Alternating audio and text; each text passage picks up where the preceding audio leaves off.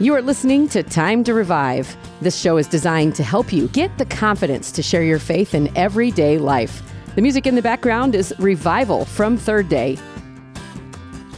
I'm Angie, and in the studio with me is Mark Bird with Revive Ohio. Good day, Angie. We are in a series right now called Growing Faith, and it's been enlightening because we've gone in different ways on how to grow our faith. And it's just like any plant, any tree, it has to start somewhere. And last week we talked about the fact that it needed to start with a mustard seed faith, and it needs to continue to grow. But this week we want to talk about how to actually show your faith. So where are we heading off to today? We're going to be looking at the text in James chapter 2 today. And Angie, my faith is growing and studying and preparing for this one.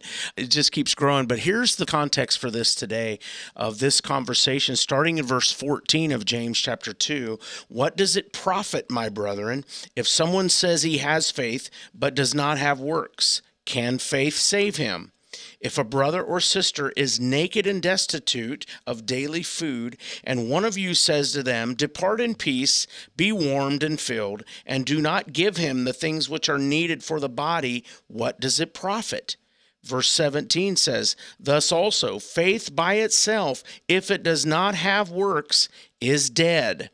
And finally, in verse 18 of this particular text, but someone will say, you have faith, and I have works. Show me your faith without your works, and I will show you my faith by my works. Man, this opens up a big can of worms as far as talking about faith. We are saved by faith. We've talked about this many, many times on the program, Angie. Yes. But we also have talked a lot about how works can't save you. Right. So that's the big distinction. Works are important, but it's not important for salvation. And I know you're going to expound on it, so that's as far as I'll go for right now. Yeah. And so I'm going to flip over to Acts chapter 26, and this is a recount of Paul himself standing before King Agrippa and recounting his testimony of when he met the Lord, actually. And taking this in context in Acts 26, starting in verse 17, this is Jesus speaking to Saul, saying, I will deliver you from the Jewish people as well as from the Gentiles to whom I will now send you, to open their eyes and to turn them from darkness to light and from the power of Satan to God, that they may receive forgiveness of sins and an inheritance among those who are, here we go, sanctified by faith in me. So there's that word faith. And Jesus is basically, he's giving Saul his calling. He said, I'm calling you to that. So if just faith needed to end right there, Paul said, I believe, Lord, yes, you have visited me. But no, he said, I'm sending you on a mission to the Gentiles. And basically he goes through, here's what I want them to see. I want them to go from darkness to light and from the power of Satan to God. And he's saying, Saul, I'm sending you to do this. But let me finish this, Angie, in context again. Verse 19, therefore, King Agrippa, I was not disobedient to the heavenly vision, but declared it first to those who are in Damascus and in Jerusalem and through all the region of Judea, and then to the Gentiles. And here we go, that they should repent, turn to God, and do the works befitting of repentance. And so here we are, these works as listed here. This is what Paul is being called, Saul, is being called to share with the Gentiles, for them to repent, turn to God, and do the works befitting repentance. Now, what's interesting about that is we're going to go all the way back to Matthew chapter 3. And here's what's interesting about this, Angie, because this is John the Baptist and what he was telling the religious leaders at his time. So here is John the Baptist baptizing people, and the religious leaders of his time came to visit him. Starting in verse 7, but when he saw many of the Pharisees and Sadducees coming to his baptism, he said to them, you brood of vipers, who has warned you to flee from the wrath that is to come? Interesting. What a great greeting, right? What a great greeting. Hey, welcome, by the way, you brood of bunch vipers. Vipers. Yeah. But here's what I want to focus on in this particular verse. The very next thing he says is, therefore, bear fruits worthy of repentance. What is a fruit that would signify or testify to your repentance, to your faith? It is works. It is good works. Yeah, it's actually what you do, what you show by your faith. Yeah, it's the same thing that James is saying here. Show me your faith by your works. So your faith will produce fruit testifying of your repentance. And that's what I'm getting at here today. In this context, Matthew chapter 7, verse 21, Jesus is saying here, not everyone who says to me, Lord, Lord, will enter the kingdom of heaven, but only those who do the will of my Father. So it's not just enough to just know him, acknowledge Christ in your mind, but allowing his Spirit to produce the faith that will produce good works, that will testify to your faith. All I can think of is when Jesus says they're going to know you are my disciples by the love, right? Yes. So how do we express love? It is a work, honestly. Yeah, that is a great segue. And I don't even think you knew I was going here, Angie, but this is awesome. In Matthew chapter 25, this is what he says in verse 37. Then the righteous will answer Jesus, saying, Lord, when did we see you hungry and feed you? When did we see you thirsty and give you a drink? When did we see you a stranger and take you in, or naked and clothe you? Or when did we see that you are sick and in prison and come to you? And here's the crux of this, verse 40. And the king will answer and say to them, assuredly I say to you, inasmuch as you did it to the least of these, my brethren, you did it unto me. There is a picture of helping meet people with needs, right? Faith is producing good works. And what happened when Jesus brought it to their attention? They're like, we didn't even realize it, because their faith was producing works. It was producing good works. It was producing good deeds, right? And they weren't even aware of it. Now, I won't get into this all in this particular lesson, but this is the exact same answer that the goats gave Jesus. If you think about it, it's the same answer. Well, we didn't realize that you were doing that. We didn't realize you had a need. Right. But it's the same answer. Lord, when did we see you that? But see, here's the difference. The righteous took care of them. They took care of those needs. They met those needs. And this is what Jesus is pointing out here. Inasmuch as you've done it to them, you have done it to me. Very, very good stuff. And finally, I'm going to wrap up this particular portion with 1 John chapter 3, and I'm going to start reading in verse 16. And this will hopefully put a cherry on top of this lesson. For by this we will know love, because he laid down his life for us, and we also ought to lay down our lives for the brethren. But whoever has this world's goods and sees his brother in need and shuts up his heart, or in the King James, his bowels of compassion, from him, how does the love of God abide in him? And Angie, that's what you were alluding to earlier. Right. You'll know that they're my disciples for their what? Love for one another. Right. Not just you say, I love you. You have to do it. You got to do it. Like That's a work. you have to help meet the need. Right. And it's God saying, listen, in as much as you do, whatever you do to them, you're doing it to me, because they're what? His children also. And so, yes, works alone do not save us. Right. But faith produces works, which pleases Jesus. It's back to being compelled by the faith that you have into works. Right. We want to do it. We want to do good things because we realize this incredible gift that we've been given. That's what it's boiled down to right there.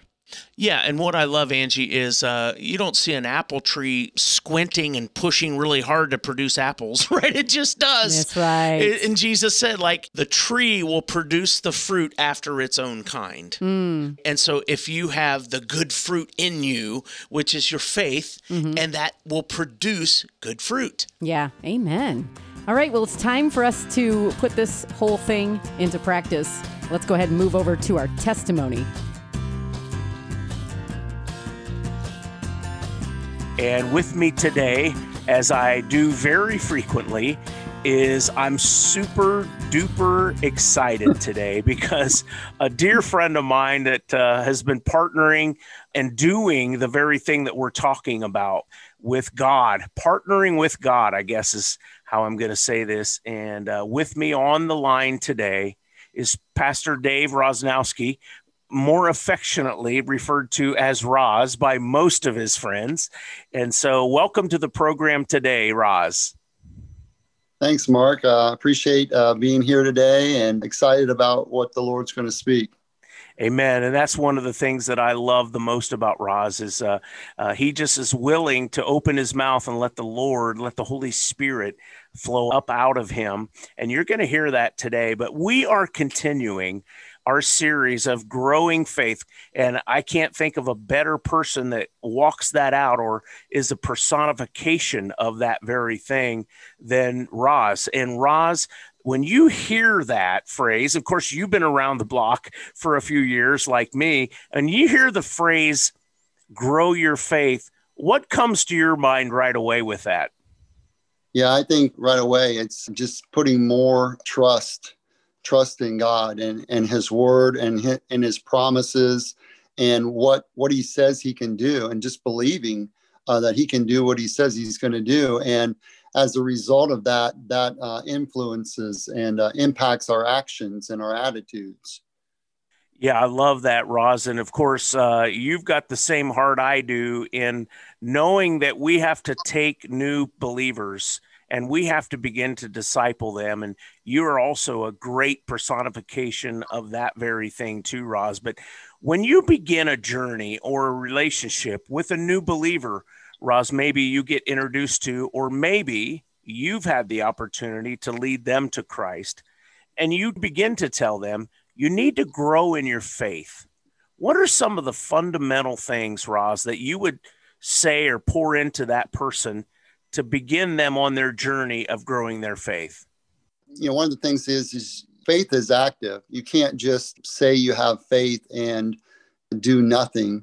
You know, we see that so much today in the church, that the churches and even believers have become so passive in their faith. And I don't believe that that's the way that Jesus wanted it. When he was calling those early disciples, he was calling them to move and to go and to be representatives of the gospel.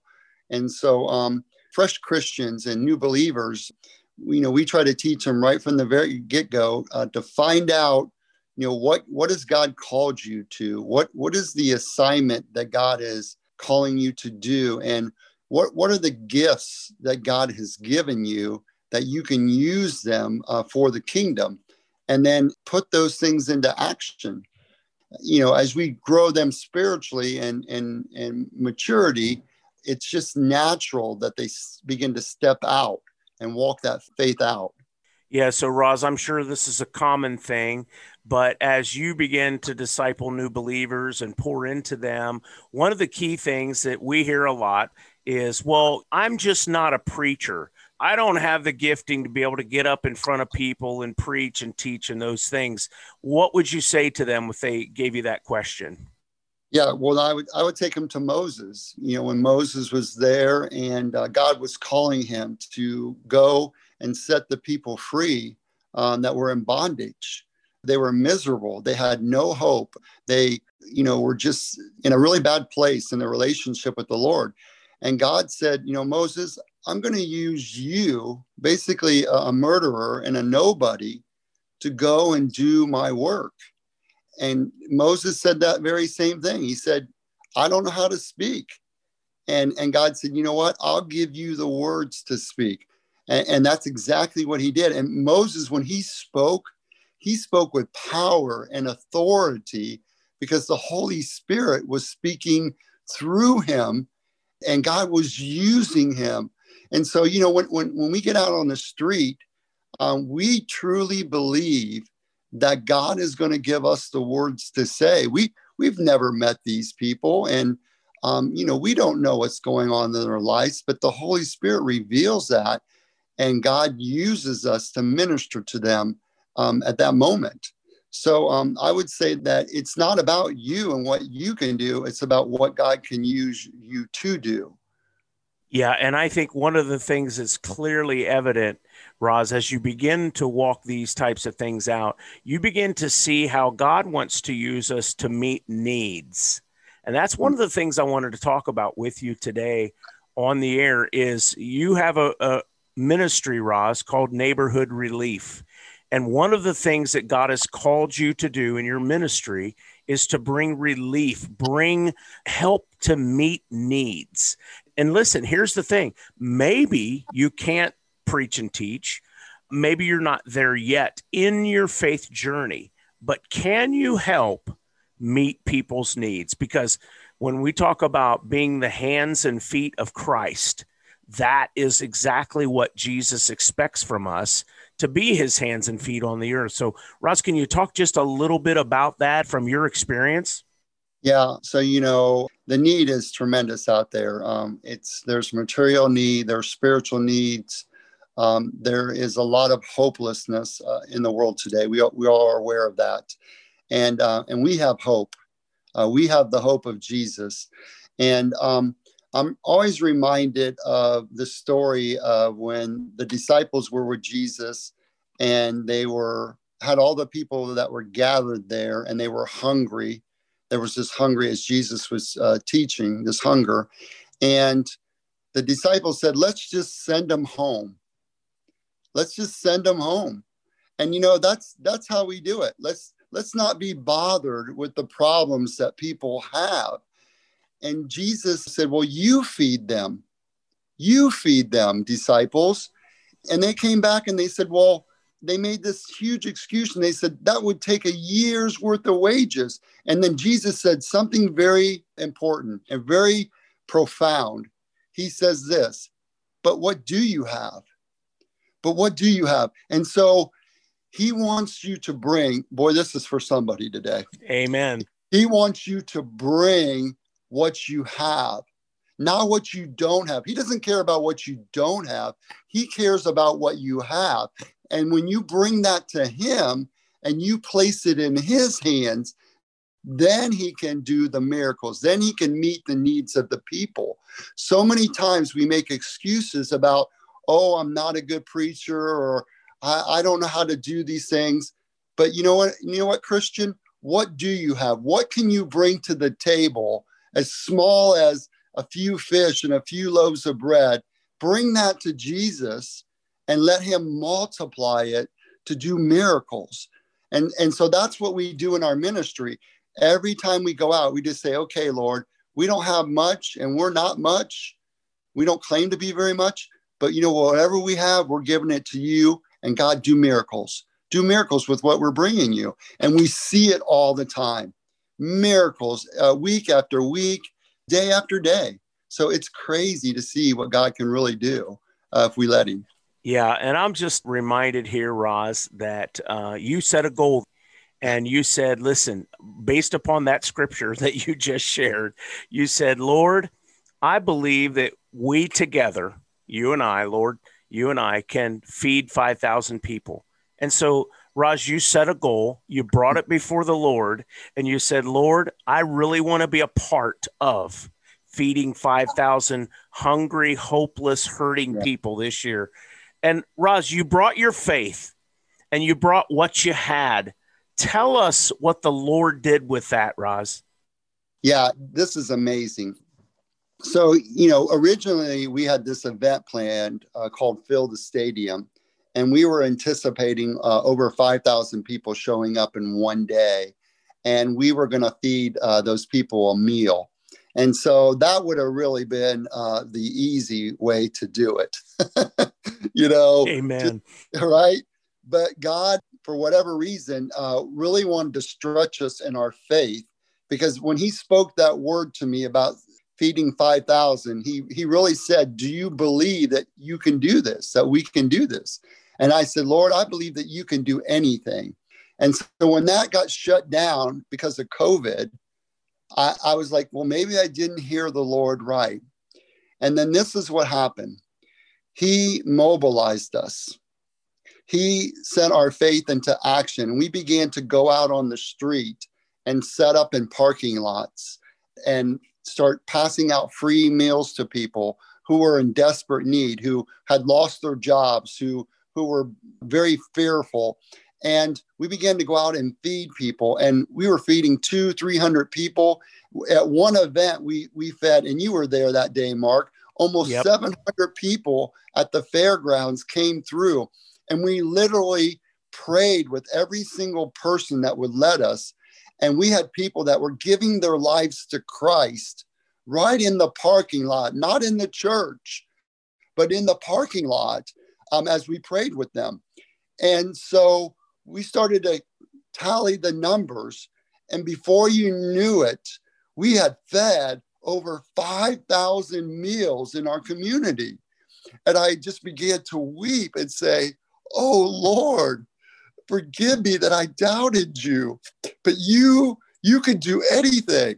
You can do anything. And so it's just that belief and that faith, and just maybe sometimes just stepping out and knowing that if God has called you to do something, he's going to do it. He's going to do it. And you just need to be available. Amen. Amen. And what's amazing, Roz, is we second guess God's voice all the time, don't we? And then we go, and just like you described, Roz, well, maybe that wasn't you, Lord. And you know what? That holds us back sometimes, because just the same as the serpent came to deceive Eve, and all he said was, well, did God really say that? And she shrunk back. She changed her mind. But here's the amazing thing, Roz. Here's what I want people to hear from your heart.